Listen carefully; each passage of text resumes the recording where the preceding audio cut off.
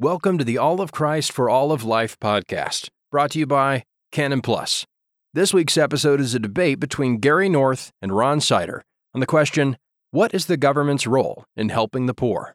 If you enjoy this episode, be sure to check out the full Gary North collection, now available on Canon Plus.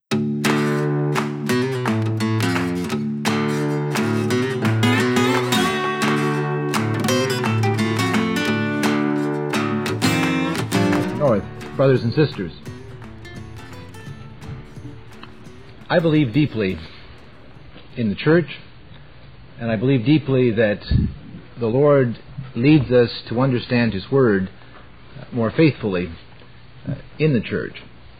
And so I welcome this opportunity to try to think carefully about what the Scriptures say on this important topic. And I hope that I learn from you and from my brother in the course of this evening. I want to develop a three-point, I hope, biblical argument that the civil government should work to reduce poverty, look at three objections, and then conclude with three reasons for a structural approach. With a triple Trinitarian approach like that, how could I lose? But first, a story. Since we're talking about the poor, a story about food was perhaps forgivable. A close friend of mine says that this happened to his parents just a few months ago, actually a year ago. Apparently they love mushrooms, and they had been out in the countryside this afternoon, and they saw a huge number of mushrooms, so they picked a bushel full. They went home. They invited 8 couples to come with them for an evening meal. They had a fantastic feast, a whole lot of different courses. In the course of the meal, they fed a few of the scraps to the cat. When they were all finished, they were in the living room, sitting there enjoying themselves, and suddenly someone went out to the kitchen to take a look in the kitchen, and there in the middle of the kitchen floor was the cat, writhing in agony and pain. You know what they thought? They rushed to the phone, they called the doctor. He said, "Don't wait a minute, go to the hospital, I'll meet you there." He lined them all up, all 16 of them. He pumped their stomachs at $200 apiece. A few hours later, they were back home again, much more subdued. And somebody said, "We forgot the cat." And they went out to the kitchen, and there in the middle of the kitchen floor was the cat with 6 new kittens.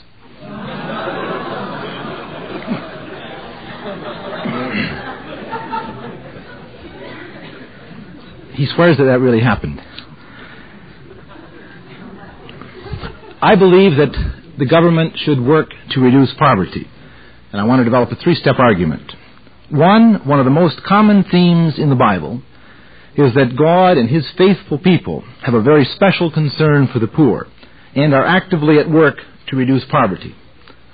2, according to the prophets, God is concerned not just with individual poor persons, but with social systems that foster poverty.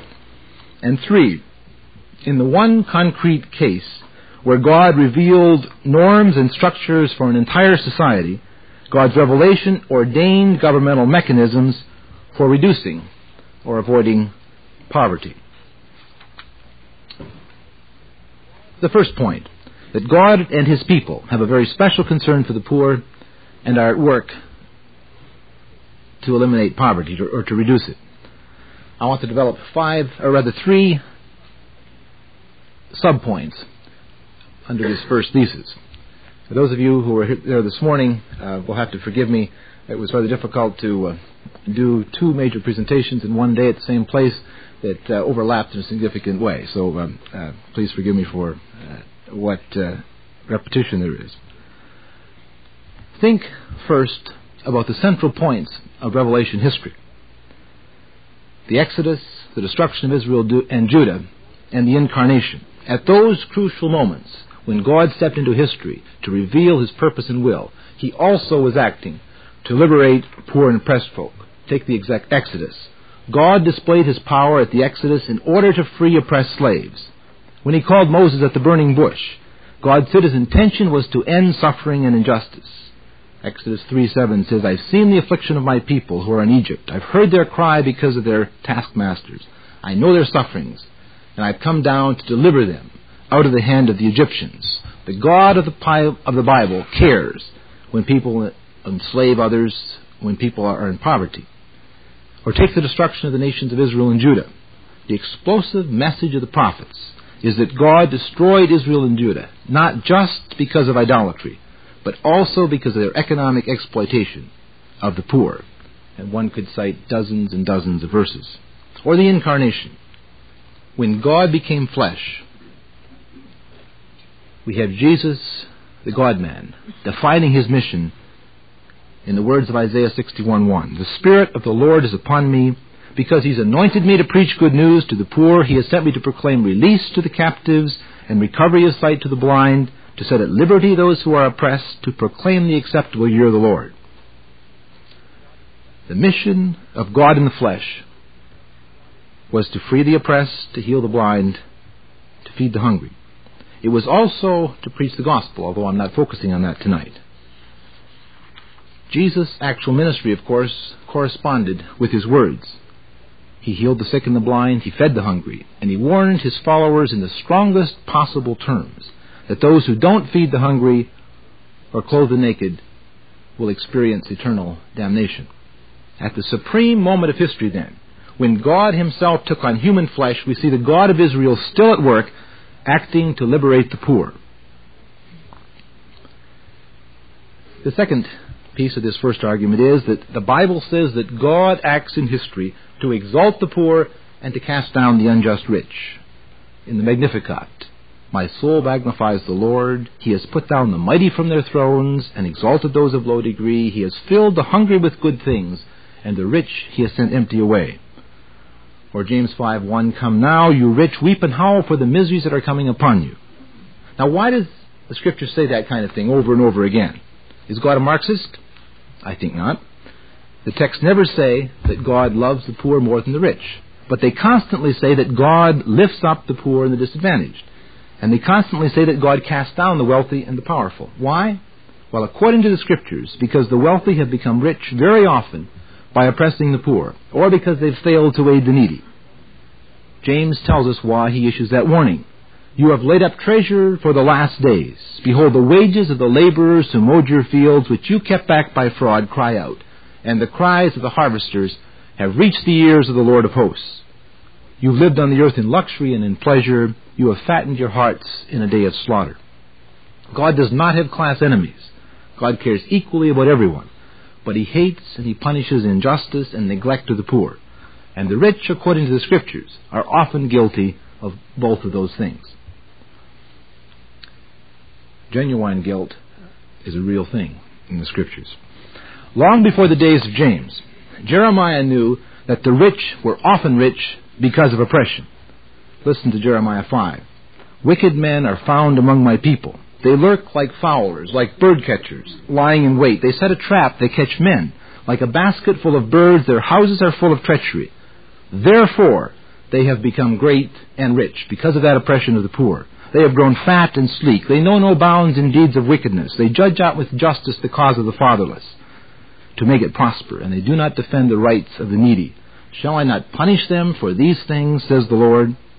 Through the prophets, God denounced devastating destruction for both rich individuals and rich nations who oppress the poor. Isaiah 3 says the same thing.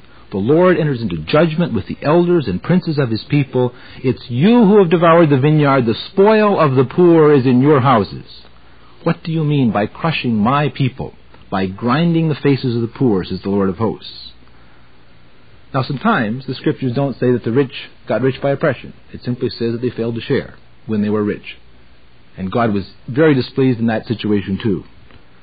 That's the explanation for the destruction of Sodom in Ezekiel 16. Behold, this was the sin of your sister Sodom.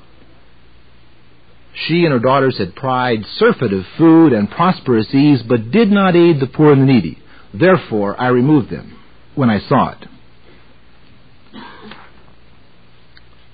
The third part of this first teaching, that God has a very special concern for the poor, is that the people of God, if they are really the people of God, are also very concerned with the poor. It seems to me that the Scriptures actually tell us that the people of God are really not God's people at all. No matter how frequent their religious ritual, how charismatic their experience, no matter how orthodox their creeds, if they do not imitate God's special concern for the poor. Again and again through the prophets, God thundered that worship in the context and neglect of the poor or mistreatment of the poor was an outrage against the Creator. One thinks of Isaiah 58. The people say to God, "Why have we fasted and now take us no notice of it?" They've had prayer meetings and devout Bible studies, and God hasn't seen it, and they're offended. And God tells them, "Behold, in the day of your fast you oppress all your workers." Or Amos 5, I despise your feasts, and I take no delight in your solemn assemblies. But let justice roll down like waters, and righteousness like an overflowing stream." Earlier in the same chapter, the prophet had condemned the rich and the powerful for oppressing the poor. God wants justice for the poor, not mere religious ritual from people like that. And God hasn't changed. Jesus said the same thing. He was even more blunt and sharp. To those who don't feed the hungry and clothe the naked, he speaks the terrifying word at the final judgment, "Depart from me."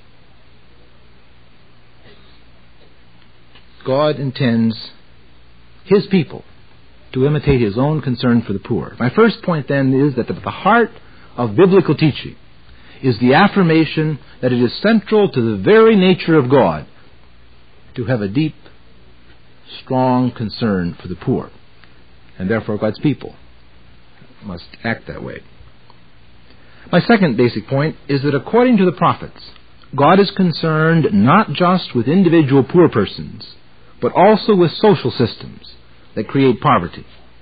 We see this most clearly in the frequent prophetic condemnation of social sin. The prophets don't just denounce personal sins like lying or adultery. They also denounce everybody responsible for societal injustice. Listen to Amos 2. "For 3 transgressions of Israel, and for 4, I will not revoke the punishment." Why? Because they sell the righteous for silver and the needy for a pair of shoes. They that trample the head of the poor into the dust of the earth and turn aside the way of the afflicted. Now thus far that text is talking about oppression of the poor. But it goes right on and says, "And because a man and his father go into the same maiden, so that my holy name is profaned." Biblical scholars have shown that some kind of legal fiction underlies this phrase, selling the needy for a pair of shoes. This mistreatment of the poor was legal. In one breath, notice too, God condemns both sexual misconduct and legalized oppression of the poor. Sexual sins and economic injustice are equally displeasing to the God of the Scriptures. I think that one of the tragedies of the last couple decades is that some young activists suppose that as long as they were fighting for the rights of minorities or perhaps opposing militarism, they were morally righteous, regardless of how often they shacked up for the night with a guy or girl in the movement. And their parents, on the other hand, supposed that as long as they didn't steal, lie, and fornicate, then they were upright, even though they lived in segregated communities or owned stock in companies that oppressed the poor of the earth. Scripture says that both of those things are equally displeasing. Robbing one's workers of a fair wage is just as sinful as robbing a bank. Voting for a racist because he's a racist is just as sinful as seducing your neighbor's wife. God also shows that laws themselves are sometimes an abomination to him. Psalm 94 says, "Can wicked rulers be allied with thee, wicked rulers who frame mischief by statute? They band together against the life of the righteous, condemn the innocent to death. But the Lord has become my stronghold, my God, the rock of my refuge." The Jerusalem Bible puts it this way: you never consent, that is, you should never consent to that corrupt tribunal that imposes disorder as law. God wants his people to know that wicked governments sometimes frame mischief by statute. Or as the New English Bible puts it, they contrive evil under cover of law.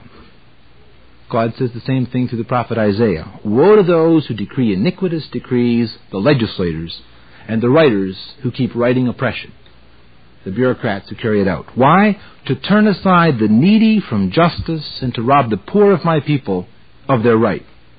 It's quite possible to work oppression legally, but legalized oppression is an abomination to God, and he commands his people to oppose it. Secondly, then, I want to say that according to the prophets, God is opposed to societal structures that create poverty. Third, after a drink,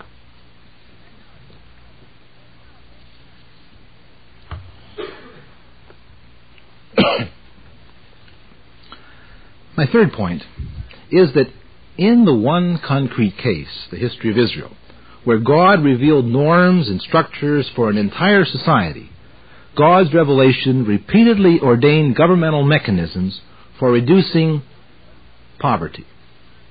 I want to talk about two examples: the Jubilee in Leviticus 25 and the sabbatical forgiveness of debts in Deuteronomy 15. First of all, the Jubilee. Leviticus 25, I think, is one of the most radical texts in the Scriptures. At least it seems that way for people born in countries committed to laissez-faire economics. Every 50 years, God said, all land was supposed to return to the original owners without compensation. Physical handicaps, death of a breadwinner, or lack of natural ability may lead some people to become poorer than others. But God does not want such disadvantages to lead to greater and greater divergence of wealth and poverty. God therefore gave His people a law which would go a long way toward equalizing land ownership every 50 years. Now, in an agricultural society, land is capital. Land was the basic means of producing wealth in Israel. At the beginning, of course, the land had been divided more or less equally among the tribes and the families. Apparently, God wanted that basic arrangement to continue. Therefore, He gave the command to return all land to the original owners every 50 years. Private property, notice, was not abolished. Private property is a part of biblical revelation. But everybody was supposed to have an approximately equal share in the means of producing wealth.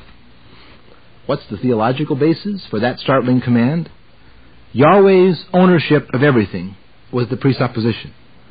The land cannot be sold permanently because Yahweh owns it.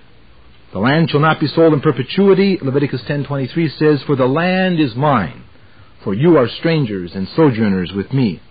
God owns the land. For a time He permits His people to sojourn on His good earth and enjoy its beauty, but we're only stewards. Before and after the year of Jubilee every 50 years, land could be bought or sold. But the buyer actually purchased a specific number of harvests, not the land itself. And woe betide the person who tried to make a killing by demanding what the market would bear, rather than a just price for the intervening harvests from the date of purchase to the next Jubilee. If the years are many, the text says, if the years are many, you shall increase the price, and if the years are few, you shall diminish the price. For it is the number of the crops that He is selling to you. You shall not wrong one another, but you shall fear your God, for I am the Lord your God. Yahweh is Lord, even of economics. There's no hint here of some sacred law of supply and demand, totally independent of biblical ethics and the lordship of Yahweh. The people of God submit to Yahweh, and He demands economic justice among His people. That this passage prescribes justice rather than haphazard handouts by wealthy philanthropists is extremely significant. The year of Jubilee envisages an institutionalized structure, a governmental mechanism, if you like, that affects everyone automatically. It's to be the poor person's right to receive back his inheritance at the time of Jubilee. Returning the land is not a charitable courtesy that the wealthy might extend, if they please. The Jubilee principle also provides for self-help and self-development. With his land returned, the poor person could earn his own living again. The biblical concept of Jubilee then underlines the importance of institutionalized mechanisms and structures that promote justice. Second, the sabbatical year. Every 7 years, the land is to lie fallow. The purpose apparently is both ecological and humanitarian. Not planting any crops every 7th year certainly helps preserve the fertility of the soil. God, however, is especially concerned with the poor. The text says, "For 6 years you shall sow your land and gather in its yield, but the 7th year you shall let it rest and lie fallow, that the poor of your people may eat." Hebrew slaves also received their freedom in the sabbatical year.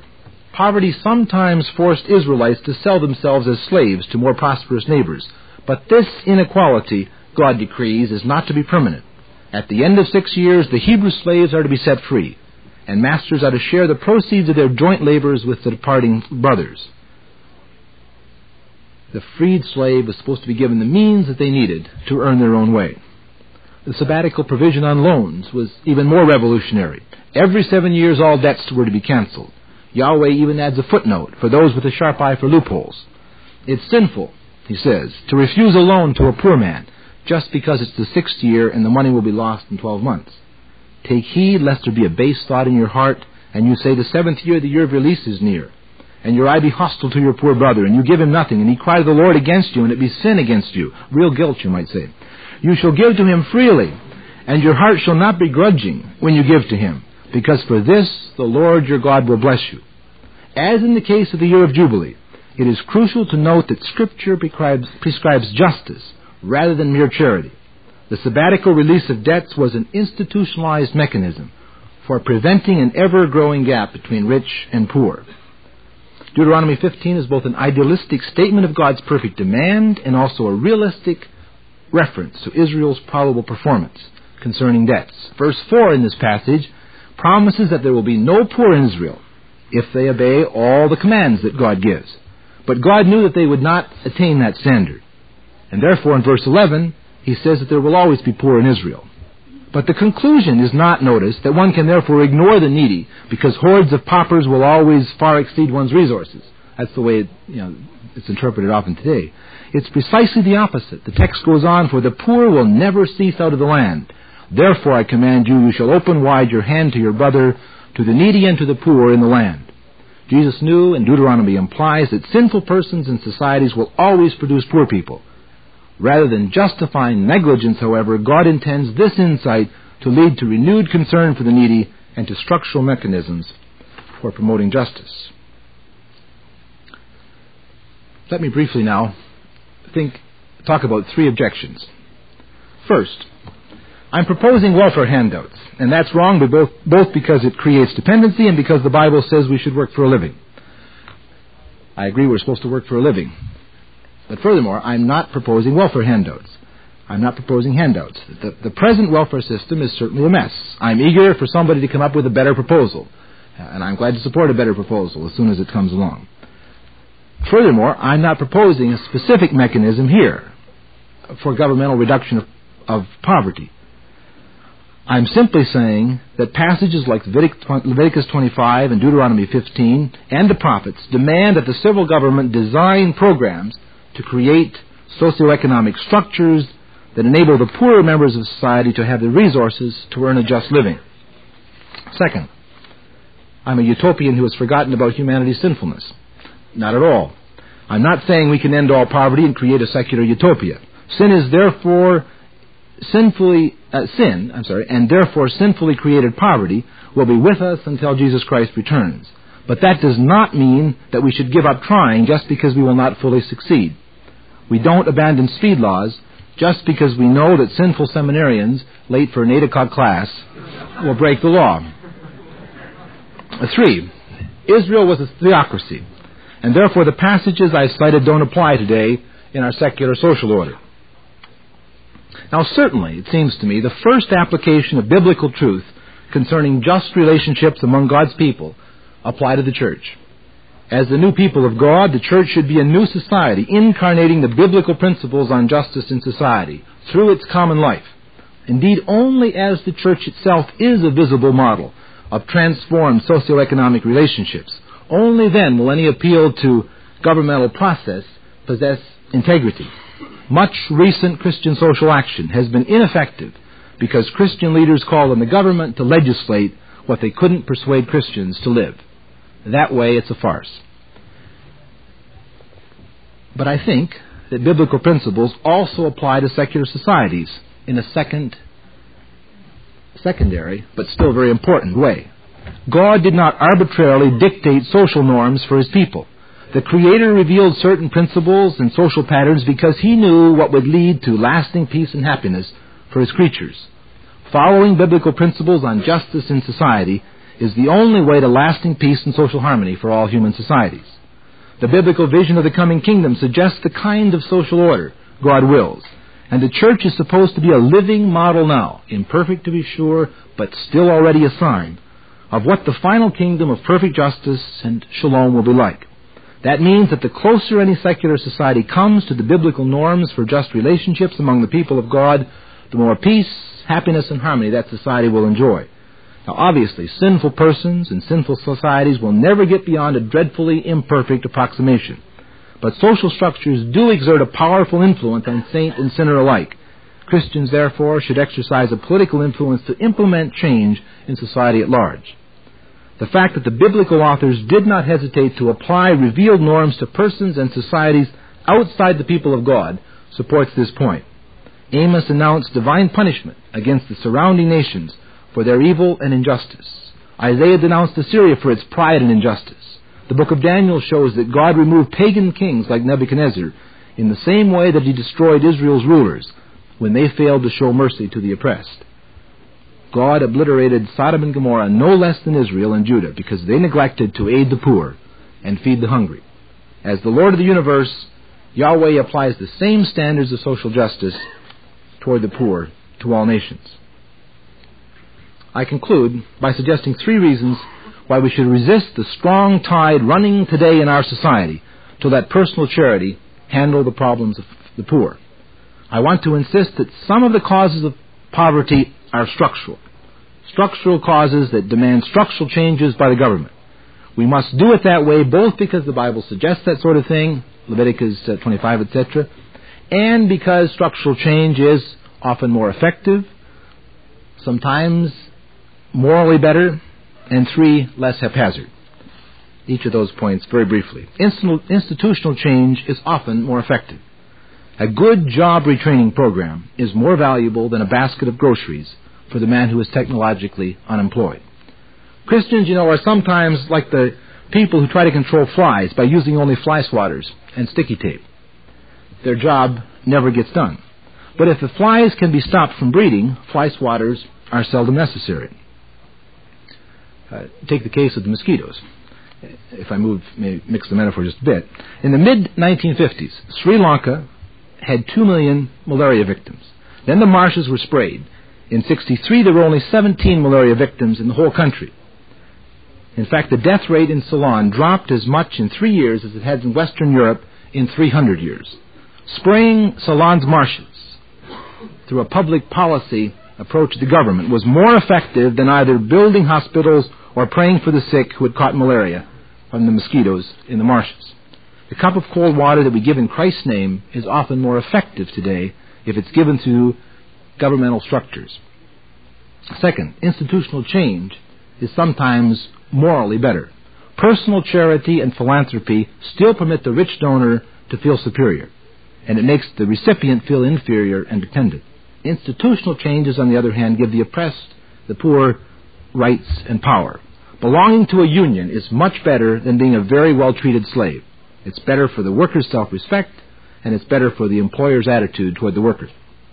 And 3, personal charity is too arbitrary and haphazard. It depends on the whim and the feelings of the well-off. Many needy people fail to meet those who can help them. Proper institutional change, on the other hand, automatically benefits everyone. For these reasons, I would say Christians today need to be concerned with structural injustice and structural change with political activity for the sake of the poor.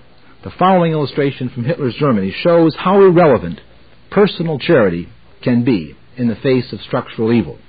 You yourself were not anti-Semitic and did not approve of minority group persecution. You had your Jewish neighbors in to dinner, listened with them to Mozart, and played on the living room rug with their children. But if you did not protest against the public policy which made them wear armbands, defrauded them of property, and shipped them off to death, your little kindnesses were of no importance whatever. Your personal decency could never make up for public persecution that dehumanized your neighbors and indeed destroyed them. The point is clear. Personal goodness alone can never heal the ugly wounds inflicted by social injustice. The social structures themselves must be changed.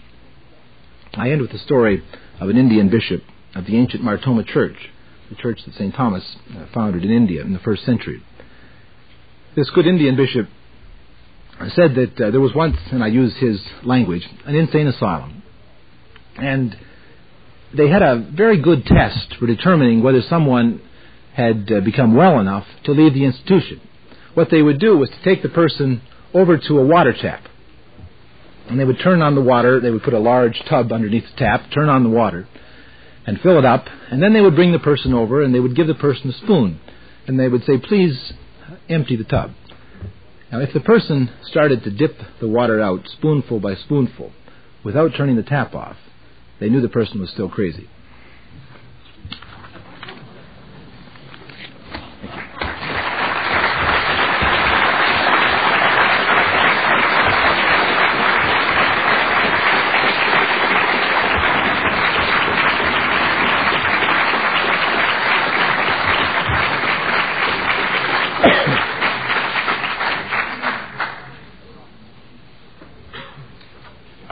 I would say the person was stupid. Maybe he wasn't crazy. It's a little hard to be sure. There we go.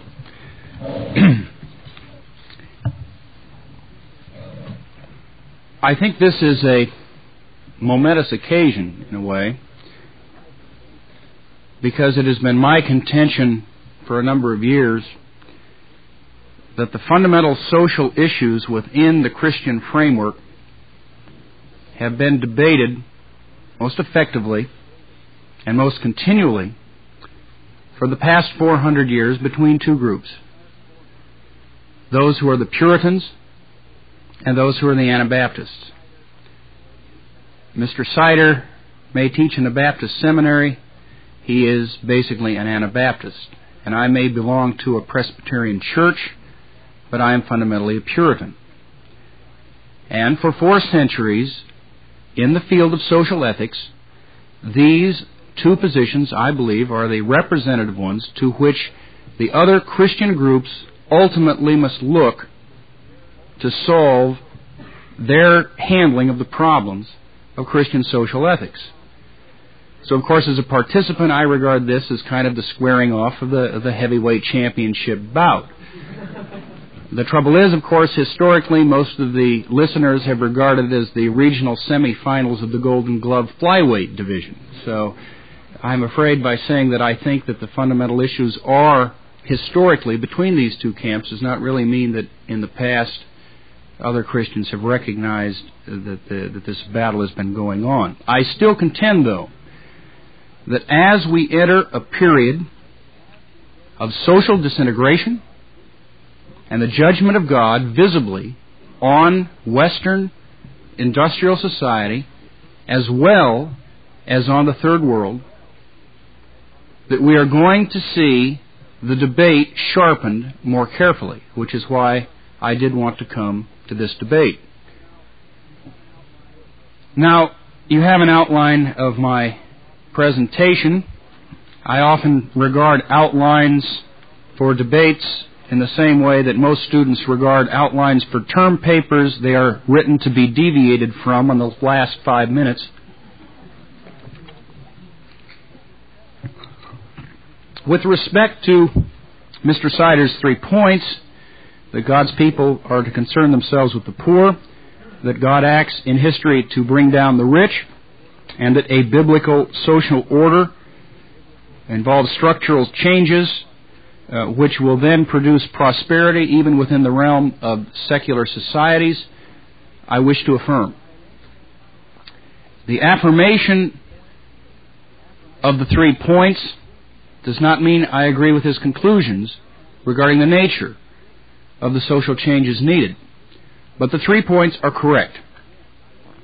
And that is why, again, I reiterate the fact that the social ethics debate between the Puritans and the Anabaptists, that debate does not center on the argumentation regarding whether or not the structural changes are needed or some structural changes are needed. The debate centers upon the nature of the structural changes that are needed.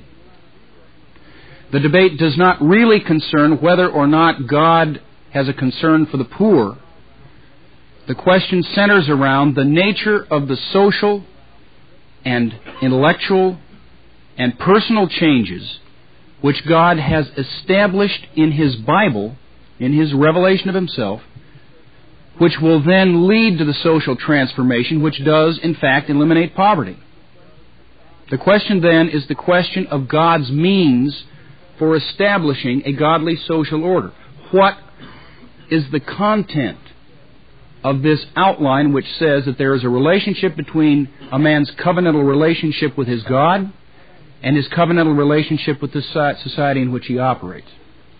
That's what the debate this evening is all about. And therefore, what I wish to assert is that I am not contending for the establishment of an organization called the Evangelicals for Social Inaction. That is not the contention.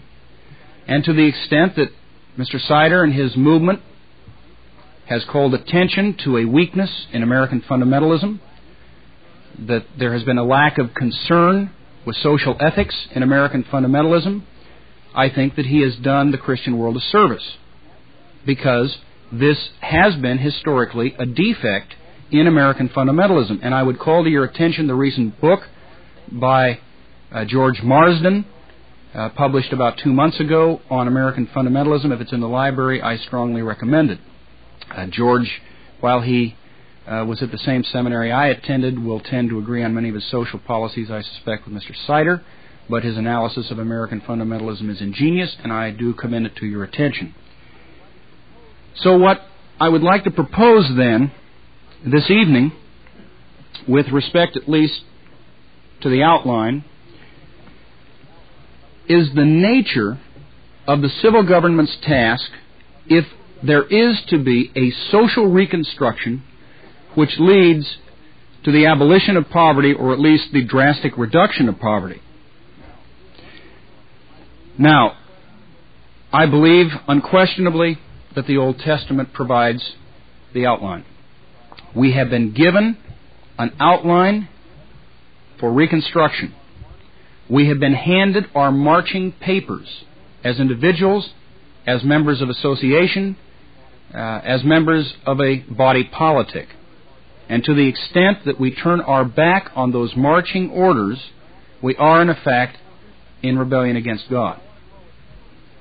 But what I want to call attention in my speech is that the nature of the change that is required is not to advance further into the Canaanitic policies of the day, but to turn back to a social order which was more self-consciously geared to the establishment of Christian institutions in every sphere of human life. That the Christian is called to serve as salt. Now, salt had two functions, as you well know in the Old Testament. The one function we're all familiar with. It flavors food. It makes food better. But salt had another function, and that was destruction. And when in the ancient world there was a victory by one city over another, the worst thing that could be done by the victor to that city was to salt it over. And that, of course, as you know from the Punic Wars, is what was done by Rome to the Carthaginian state. And we must understand something. We are told specifically that the salt was on the altar and was sprinkled on the altar. That was not to make the meat savory. That was a testimony to the coming judgment. And we're told in Mark that he who does not side with Jesus Christ becomes a salted offering forever. Hell is described as a salted offering. So we have a twofold program when we are told we must serve as salt. We are to act as a savor for our institutions. We are to make them more palatable, more acceptable, better, more flavorful. But simultaneously, as godly men, we are to spread salt across the face of any civilization that does not bring itself to the foot of the cross and to the law of God. We are not simply here to flavor the world as such. We are here to pour salt across the face of a civilization. Third world, first world, second world, any world but the world of the Scriptures. And if we do our work well, we are going to substitute. And as we replace systematically every institution with a biblical social order, we are going to replace the prevailing civil order. That's our goal. I believe we're going to do it. I'm optimistic about the future. We are salt in every sense of the world, in every sense of the word. Now, with respect to what is the function of civil government, the civil government unquestionably is geared to justice. Now, I think the representative passage, which Mr. Sider predictably would know that I would go to, is Leviticus chapter 19 and verse 15. Ye shall do no unrighteousness in judgment. Thou shalt not respect the person of the poor, nor honor the person of the mighty, but in righteousness shalt thou judge thy neighbor. It is this verse which is the foundation of both the New Testament and the Old Testament judgment regarding the nature of God. That is, that God is not a respecter of persons. Judgment is given irrespective of the wealth or poverty of the individual. Now, James repeats this when he tells you how you're to line up people in a Christian church. You don't give a special place for the rich, but, though he doesn't say it, by adhering to this judgment, you don't give a special place for the needy. Judgment is impartial with respect to a man's social origins. It is certainly impartial with respect to his present economic situation. You will forgive me. I've been suffering with a cold for several days, and I have a certain cough problem. I hope it does not overcome me, but it is a problem, so I'm having a little trouble with my voice. Now, I think the archetype of what God has provided for us comes in the person of two individuals. I've not put this into the outline that I've provided for you, but I think the archetype that we look at to discover what principles we have for poverty and riches, we find in Abraham and Lot.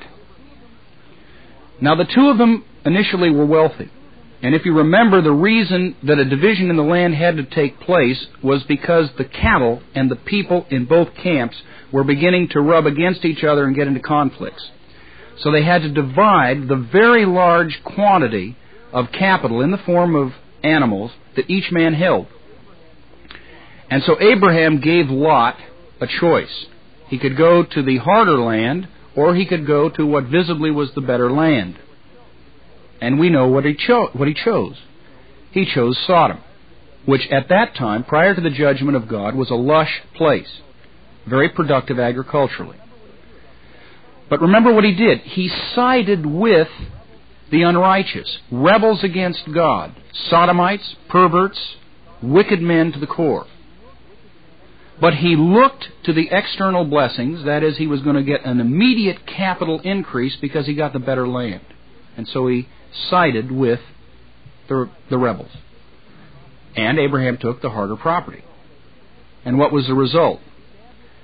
By establishing the foundation of his future, of his heirs, of his kingdom, Lot bet on geography rather than character. He bet on the visible wealth of Sodom rather than the law of God. And Abraham did the opposite. And we know what the result was. Lot wound up with nothing in the hills, in drunken stupor, seducing two daughters, and was the father of probably the two most wicked nations in the Old Testament, Ammon and Moab, both of which were permanently prohibited from getting into the congregation of Israel. That's what we look at. It is character and law that is the foundation of wealth, not geography, not present capital. Lot had the capital when he went into Sodom, not Abraham. Lot had the wealth visibly. And if there had been property taxes in those days, Lot would have paid the higher taxes. But he bet on visible capital in a present circumstance, rather than betting on character and the law of God based over the long-term appreciation of capital. He wound up with nothing. Abraham took everything. Abraham had wealth. He had gold, he had silver, he had cattle. And Lot wound up with nothing. That is the premise in which I would like to present my debate this evening. Now, with respect to the civil government, I have made my case with what I regard as the toughest case in the Scriptures. And that is the case of the quarantine on leprosy, or at least on whatever group of diseases described there, which the Scriptures then referred to as leprosy. in which a righteous man who was found a leper was quarantined. First, personally. He was examined by the priest very carefully. And if the disease stayed through the full 7 days, he was isolated from the community. He was told in any contact in the future with other Hebrews that he would have to shout, "Unclean, unclean," to warn them of his affliction, and that he would have to go outside the gates of the city, cut off from the congregation. If they found it in his clothing that was at home, they burned the clothing. Please turn over the cassette at this point. And if after a careful series of tests the disease was found in the stones of the house, the stones were thrown down in the pits outside the city. And the family was left destitute. The breadwinner was cut off. The clothing of the man was cut off and burned if it was sick. And ultimately they threatened the destruction of the individual's house, and his family was evicted. And what was the civil government's role in helping the victim? Nothing. The civil government was acting to preserve the health of the society. This was not a laissez-faire society. I certainly am not a defender of a laissez-faire ethic. There was a quarantine. It rested very heavily upon the back of the man who was afflicted. This is the worst-case scenario. There was no one, at least a righteous person in Israel, who was in lower status, lower class, or worse condition than the leper. No one. He was the bottom. There was no one in Israel, probably even including the slaves, who would swap places with the leper if he had the opportunity. Not to get his freedom, not to get anything. He was the bottom of the heap. He fell through no sin of his own. There's nothing in the Scriptures to indicate that the leper was cursed because of his own sinfulness. It could cut down a righteous man without warning. Now, admittedly, there were a couple of cases where, yes, it was done as a judgment. On Uzziah, yes, and it was brought again on Miriam briefly. But still in all, there's no testimony in here, there's any indication that he fell through a sin of his own. Who bore the cost? He did, and his family. It was the protection of the other citizens that the state was operating. Now, this doesn't mean charity was not to be given. They could beg. They could be brought benefits. I think a righteous man would have risked the disease to bring him the benefits, to bring food or clothing or whatever. That's one of the things we have to risk as godly men and women, but not the state. The state was not considered sufficiently reliable to allow them to benefit the person who had been cut down by the state's own policies, because the state is not to be trusted in most of these matters. Now, the poor tithe was a requirement, and should be a requirement. If Christian men and women had respected the tithe for the past 2,000 years, we would own the earth. That's what the Scriptures tell us. My father-in-law found a passage in a book by Lucas Vischer on the tithe. A very interesting passage out of the 5th century. We don't know who wrote it. It was a fragment. Contemporary of Augustine. You know what it said? Fascinating thing. It said, if we do not honor the tithe and pay our tithe to God, we shall pay our tithe to the emperor. Amen.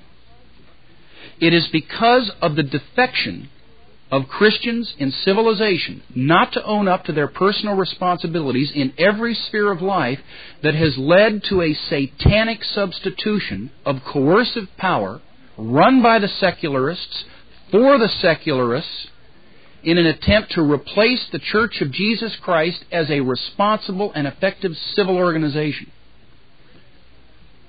Now, you may think I don't trust government policies. You might be correct, I will admit. Now, I want to read you something. This is one of my favorite footnotes that I've ever found.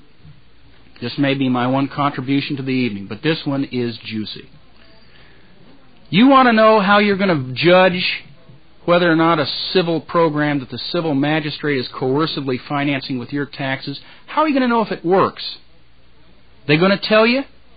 They're going to give you an option? Let me tell you my favorite official analysis of any government program. This appears in a book by John D. Montgomery called The Politics of Foreign Aid, American Experience in Southeast Asia.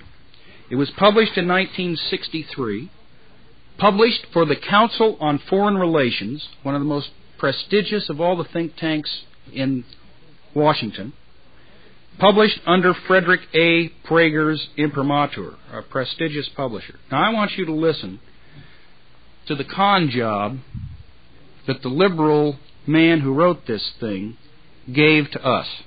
This is what you're going to get. Quote, page 44. 1963, my friends, in spite of numerous criticisms, the Vietnam program has been cited both by official and by unofficial sources as a model of what American aid can achieve. Amen. That's the model. Imperialism domestically to expand the state's control over the population within this country inevitably, systematically leads to imperialism internationally. And the rise of imperialism in Britain in the latter part of the 19th century came at exactly the same time that they abandoned the free market social order. And the rise of imperialism in this country, with the coming of the Spanish-American War and the rise of Teddy Roosevelt and the progressives, came at exactly the same time when they began to strangle the free market order. It's a part and parcel of the same policy. Where does our foreign aid go? It goes to support foreign governments, invariably secular, invariably humanistic, and invariably expanding their own power on top of their own domestic populations. Mr. Sider is concerned, undoubtedly, as we all are, with the problems of the tyrannies of Latin America, of Southeast Asia, and of Africa. And they are tyrannies. And where do you think our money goes? To help the poor in the fields? Or to build up the large urban complexes 40 stories high, which are built by American contractors or German contractors according to the styles suited to large urban congested areas in the Western world. They want to imitate the worst of our systems, and we finance it. We finance it with money that is extracted by compulsion out of the pockets of Christians, most of which are middle class or lower in this country. We are not the rich of this country, normally. Never have been, or at least not in the past 100 years. The state cannot be trusted, in most cases, as a positive force. It is there to protect property. It is there to protect us against disease in the case of the quarantine. It is there to do minimal local charity. And yet even here, in the case of local charity, in the gates of the city, where perhaps a third of the tithe to a half of the tithe, depending on which way you interpret the nature of the poor tithe, and it's a tough question, a very rigorous, tough question, and if any of you have any suggestions on it or term papers on it, send it to me, because I'm struggling with it personally. But the poor tithe was to be used for public celebration. Well, where do we have it today? Where do we have anything comparable to the godly celebration of the poor tithe? The only thing I think even comparable to it that we have is on either Christmas night or on Thanksgiving in the rescue missions around the country. We do have that. It's not much. It's something. It's surely better than nothing. But it's about the only thing communally that we have. Where is our poor tithe? Where do we invite in the people of the community to celebrate the gifts of God? And I mean celebrate, joyfully, sing and dance. Protestants don't dance, I know. But still, why don't we? Nevertheless, don't misunderstand the nature of it. The massive program of redistribution from our pockets to the bureaucrats that we have today is not the poor tithe. Now, let me give you my favorite example. This was given to me by a friend of mine named Walter Williams, who's professor of economics down at Temple, or at least he was. I think maybe he's at George Mason now, but he was at Temple at the time. He's a pretty smart guy. pretty cagey operator. He used to be a Black Panther. He's about 6'4", and I always call him Sir. He did a study of the oldest, most traditional, most disastrous social welfare program in the United States. The Bureau of Indian Affairs. The oldest standing one we've got. It's where we put whole societies on the dole and destroyed them.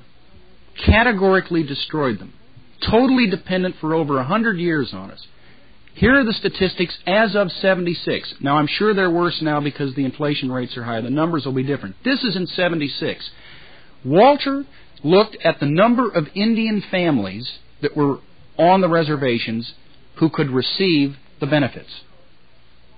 He then looked at the total budget of the Bureau of Indian Affairs, and he discovered that if you took the budget of the Bureau of Indian Affairs, had a computer send a check out to each of the families eligible for the support, the check in 1976 would have totaled $30,000 a family a year. You think they're getting $30,000 a year? Now, he said what you could do would be to abolish the Bureau of Indian Affairs, cut the budget by 50%, have the computer mail out $15,000 per family per year, and it would have at least doubled and probably tripled the actual aid received by the Indians. He said it's a great idea, but we're having problems, real problems, with one special interest group that is opposing this, the Bureau of Indian Affairs. There's a great cartoon that I always liked. It's a classic. It was in The Wizard of Id. I don't know if you read The Wizard of Id. It's a pretty hip cartoon. And Rodney, the kind of cowardly knight, and the king are riding along in a coach. And out of the woods springs that most dastardly character the most feared character in the cartoon strip, Robin Hood. And Robin consults him and says, "Give me your gold." And the king, who doesn't want to give it up, understandably, says, "Why should I give you my gold?" And he said, "Because I rob from the rich and I give to the poor, minus 20% for handling."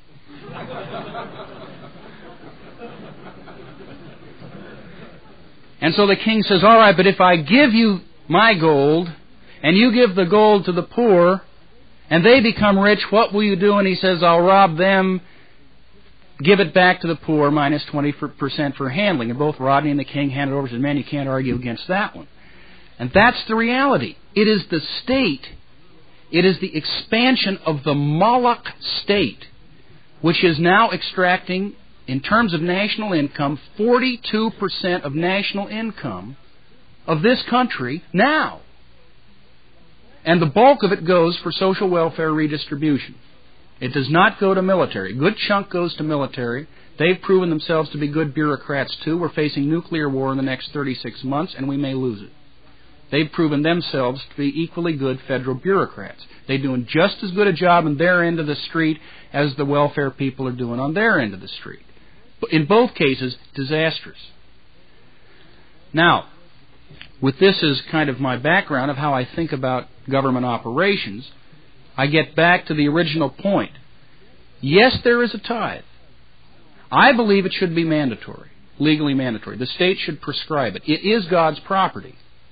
The state should not say where it's going to go.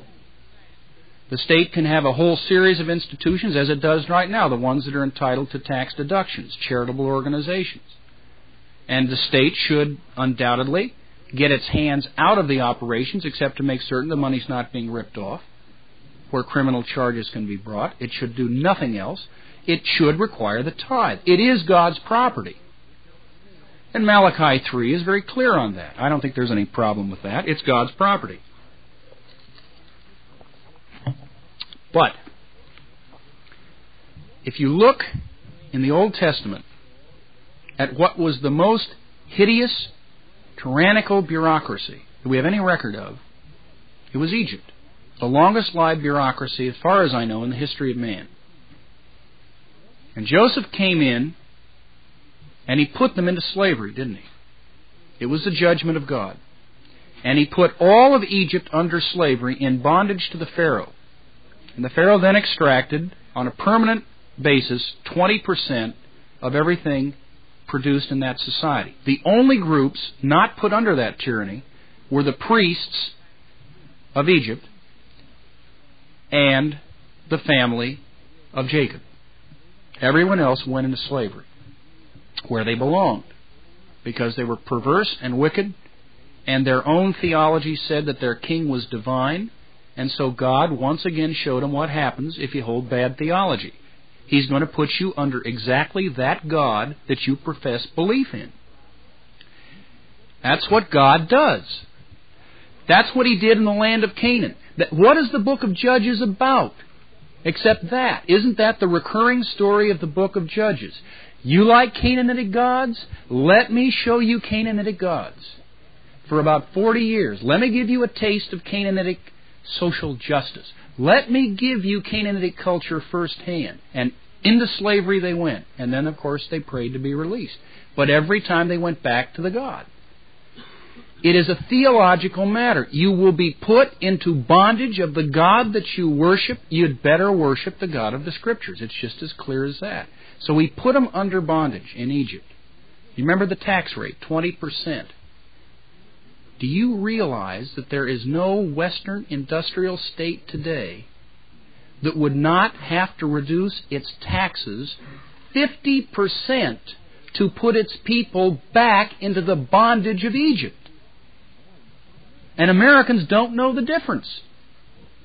We're paying 30, 40, 50% to the state, and we don't know the difference. We're living in something 2.5 times or at least twice as bad as Egypt, and we think it's freedom. And it's because we have lost our faith. We don't take the Scriptures seriously anymore. I believe it is the politics of envy. I don't believe most socialists, most redistributionists who have studied it really believe that redistribution is going to benefit the poor anymore. I'm not saying that of Mr. Sider. He does. I don't believe most of them believe it anymore. The reason is because if you took all the wealth of the West and distributed it per capita across the face of the earth, you would have about a 1 or 2 year increase of people's income, briefly, if they knew how to run the machines, and then you'd be back in poverty, because there are not enough rich people. You can't do it. But envy is different. Envy is the thing that says it's not covetousness. I don't think it's covetousness. Covetousness is where you say, he's got it, I'd like it, I'll take it, I'll use it. That's a bad and it's an evil tendency, but it's not the worst one. Envy is worse. Envy is that evil part of the heart that says, he's got it, I don't have it, I know I'll never have it, but I don't want him to have it. I'll break it.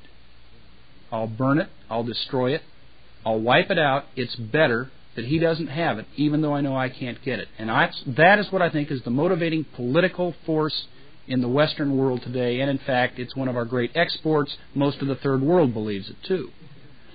Unfortunate export policy. It is the policy that says, I'd rather tear down if I can't have it. Now, I'll tell you the origin of it. The fellow's name is Satan, who didn't believe he'd get the throne of God, who didn't believe he'd lead heaven. He was not stupid or crazy. He was just rebellious.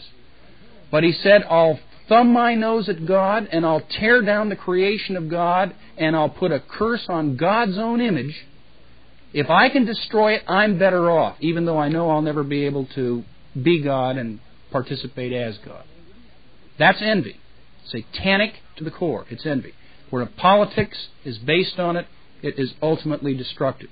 Now one of the fundamental reasons of the West's prosperity for the last, how many years? 500, 600? Is that Christian preaching preached against envy for a millennium. Men preached against covetousness. They preached against envy. They preached against tearing down the rich just because he was rich. And when men knew they could get rich and keep it, they would begin to work to get it. And that's the foundation of most of the Protestant West. Saying that history repeats itself. I don't believe that history is cyclical. It doesn't repeat itself. I'm just saying that comparable sins result in comparable judgments. And historically, if we look at Western history, what do we find? Where are the nations that have stamped out pestilence, stamped out famine, stamped out plague? Where are they? They're universally Protestant. Now, isn't that random? Isn't that amazing? Boy, aren't Protestants smart. They always move to the countries that don't have famine, pestilence, and plague. They're really cagey. They look around the world, show me a country that doesn't have it, and I'll go there. They all wind up there. You don't have famine and pestilence and plague in Protestant countries. Why not? Well, you know why not. Because more than any other group on the face of the earth, it is Protestantism, for all its weaknesses, for all its rebellion, for all its unwillingness to conform to the covenants of God, the Protestant countries have been blessed. Catholic countries do have the problems, but not to the extent that pagan nations have them. God blesses them comparably. The only case that you have in the industrial West, well, I should say the West, in the past 200 years of famine, you only have one case, and that's Ireland. And the Irish were not industrialized. By the way, they were oppressed. And it's a great evil what happened to them. And boy, the British are paid for it the last 100 years. They did not have the plagues in Ireland, but they did get the famine because they didn't look at the warning that came in the early 1840s when the potato crops began to fail, and they wouldn't believe that the judgment was coming. They didn't believe it. And then in 1845, it hit them, and it destroyed probably millions of them. And they came here, they came to Boston, and they don't remember their heritage, I suspect, because they become the best Protestants in America, darn near. If you look at what the Catholics have done in this country, they make excellent Protestants. American Catholics are some of the best Protestants in the world in their basic attitudes. They're also, by the way, if you've looked at what's happened to per capita income, the WASPs are way down now. Do you know that in terms of American income? The WASPs are down. The white Anglo-Saxon Protestants are down. Jews are above them. Poles are above them. That's the ultimate Polish joke. The Poles literally are way above, not way above, but reasonably above the WASP average income. If you want to check the statistics, take a look at the book by Thomas Sowell, S-O-W-E-L-L, Race and Economics. Sowell is an ex-Marxist. I like to read his stuff. I used to have to fight him. Now I don't have to do it anymore. He's a very sharp guy. He's got the statistics. It's amazing what's happened to the racial distribution of income in this country in the past 15 or 20 years. WASPs are getting towards the bottom now. Now the state, as it expands, cuts off the sources of charity, investment, and growth. Now, I'm going to throw a little economics at you. Don't panic. This is so simple, a Harvard economist will be able to understand this.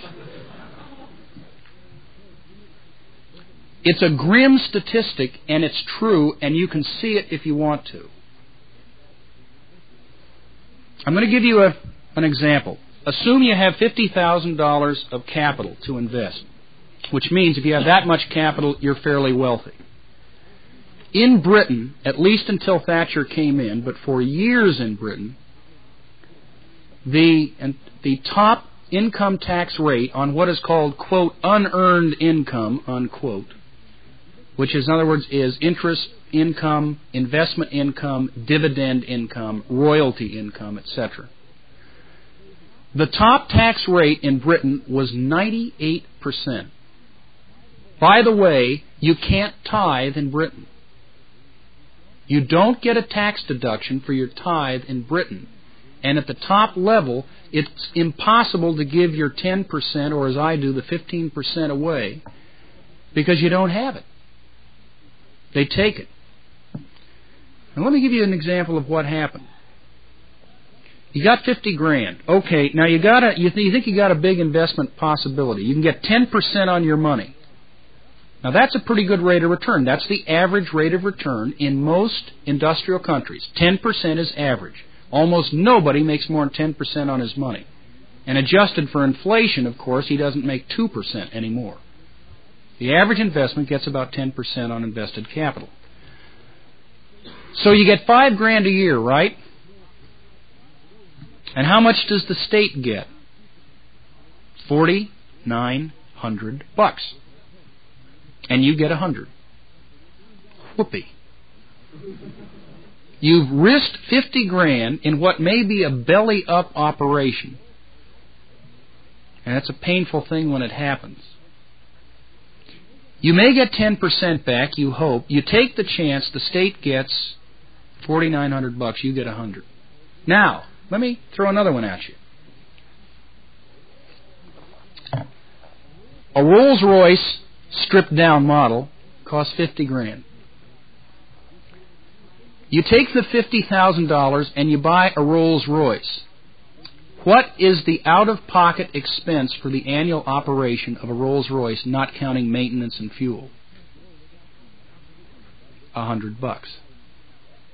Right? You could invest it and get $5,000, and the state takes $4,900. Or you buy your Rolls-Royce, the state takes nothing, and you get the use of a Rolls-Royce for a year. Total money out of your pocket, total forfeited income, $8 a month. What would you like if you were Britain with $50,000? You know what you'd like. You know why Rolls-Royces are all over the streets of Britain? They are. That's why. And you look at Britain, you say, boy, they must be doing great. Man, look at all these Rolls-Royces. I'll tell you what Britain is doing. Britain is decapitalizing its future on a pace, on a scale unprecedented in Western history. Britain is throwing in the towel. They don't invest it to create jobs. They don't invest it in the tithe because they can't, because the state rips it off. They put it into Rolls-Royces, and you know what happens to the Rolls-Royces? They appreciate about 15% per annum. That's what happens to them. And Americans are almost as bad. You can do it in this country at the 70% tax bracket. You can do it for about $1,000 out of your pocket, or maybe $2,000, something like that. It's not much. Maybe $1,500. That's what it costs me, $100 a month if I'm in that top bracket and I'm getting taxed at 70 cents on the dollar. The politics of envy. Nobody believes in Britain the state's going to get 98%. No British official believes that. They're there to decapitalize the future. It is secular humanism revolting against the sons of the revolution. That's what it is. They're decapitalizing Britain. And the rich drive around in the Rolls-Royces. And when they finally die out, I don't mean the rich, I mean the Rolls-Royces. When they're finally broken and pieces of junk, and admittedly it takes longer for Rolls-Royce to wind up like that, where's Britain's capital? It's rotting in the used car lots of Britain. That's where it is. Now, the Jubilee principle was a good principle. It didn't make anybody rich. Anybody who was faithful to the law of God got poor real fast under the Jubilee. That was its function. The Jubilee's function was to get you poor. Now let me say it again. The Jubilee's function was to take your capital and strip it from you. That was its function. It's a good function, given what was happening in Israel. Let's do a little quick homework. I've got it here now. 2 million plus people came into the land of Israel under Moses. They were told that if they followed the covenantal law of God, there would be no more miscarriages in the land, either of animals or people. All the plagues of Egypt would be removed from them, and if they adhered to the law regarding honoring of father and mother, they would live longer. Now you talk about a population explosion, friends. They'd gone in 215 years, in my opinion, that was the time they were in the land of Egypt. They'd gone from a handful of families to 2.5 million. And that was with miscarriages. And now God says you're not going to get any more if you follow my law. Do you realize what would have happened to the population of Israel if they had conformed to the law of God? Within 3 centuries, they would have owned the earth. And you say, oh, no, wait, that's crazy. 4 billion people in the world today, right? 4 billion people? What if there's 1% population growth for 1,000 years? How many people will be on the earth at the end of 1,000 years if we have a minimal 1% increase? Answer, 83 trillion. God is telling us and has told us since the time of Adam and Eve, take the earth, multiply, subdue it, bring glory out of it to me, and take it fast. He doesn't like sin, you know. He doesn't like sin. He doesn't like us to sit around and not having economic growth and large families. Makes him mad. We're not dominion-oriented. We're not future-oriented. The Israelis, with that kind of rate of growth, would have conquered the earth in 3 centuries, filled it to the brim. Now, what was the Jubilee there to do? A faithful, godly family where each generation had 8, 9 kids and no miscarriages, and they all lived to 75 or 80, what happens, do you think, to the size of the plots per person within a century? Half an acre? Tenth of an acre? 30 feet square? That's right. Now, brother, when you get your big 30 square foot or 30 foot square plot back every 50 years, you don't sit around for the next 49 waiting to get another one that's 8 inches square at the end of that generation. What's that Jubilee there to tell you? The Jubilee is there to say, brother, if you stay in this land, sitting on your duffs, not being dominion-oriented, not multiplying, not having economic growth, okay, you'll get your 2-3 acres back. But if you're faithful to me, brother, it ain't worth a cent. You don't even worry about it, unless it's got oil on it. Sure, a little oil or gold on it, you pay some attention. I live in Texas. There's about a 30 square foot area in our town I'd love to get, and I would pay attention to that. But the rest of the town, you wouldn't worry 30 square feet. That's what you're going to get. The Jubilee principle was there to tell them, I want you to expand across the face of the earth. I want you to buy it up. And that's what it would be today. Now, of course, it doesn't apply today for 2 reasons. One, the Levitical priests were not under it, and we are in the priesthood according to Peter. Secondly, the walled city it didn't apply to, and the New Jerusalem, the Church of God, is described in the New Testament as the walled city. And the Jubilee was canceled when Christ announced that He was the fulfillment. And the earth was transferred back to Jesus Christ. And we are His heirs, the adopted sons, and we're to buy back the earth by being dominion-oriented and productive. Now, with respect to the 6-year debt limitation, let me impress upon you, brothers and sisters, in the name of God, believe it. Believe it. And build the rest of your life in terms of it. Now, the New Testament's tougher.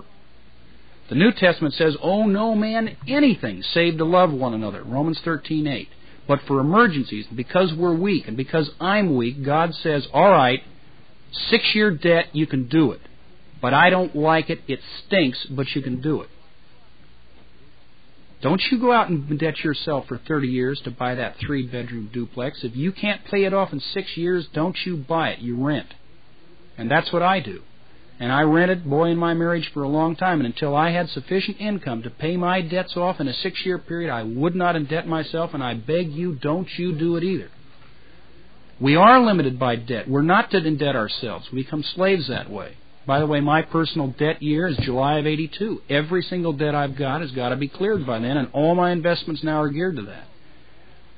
And you should loan money to a guy, even if he's been in debt 6 years. You know what? American law acknowledges it, doesn't it? How often are you allowed to declare bankruptcy? Isn't it interesting? Every 7th year. We built this country on a biblical law structure, and the secularists are stealing it away from us. So what I'm saying is this. God doesn't want you rich. He doesn't want us poor. He wants the world rich. But He wants the world faithful. And He does say, brother, if you're going to thumb your nose at me like Satan thumbed his nose at me, you're going to get poor. And societies that conform themselves to anti-biblical law structures get poor. And they're going to stay poor. And those societies like Japan and a few other non-Christian societies which have said, we'll adopt Western Protestant ways and we'll do it better than the Protestants. And they have. they're going to get rich. And they have. We want to eliminate poverty, but the answer is not a welfare state. The answer is not more Bureau of Indian Affairs. The answer is the tithe. The answer is dominion. The answer is godly children who are geared to work and self-discipline and future orientation. The way to it is productivity and honesty and hard work. There is no other way. I believe in helping the poor. I don't believe in putting the poor under bondage to the Moloch state, where they got to toe the mark to get their check. They got to shuffle in and say, yes, sir, yes, sir. No, I'm not living with anybody else. No, I'm not. No, I haven't made the money, etc., etc. And then they get their check, and then they shuffle on out. We don't create a Moloch state that takes twice the income out of us that Egypt took and call it a godly social order. Thank you. If you enjoyed this episode, be sure to check out the full Gary North collection, now available on Canon Plus.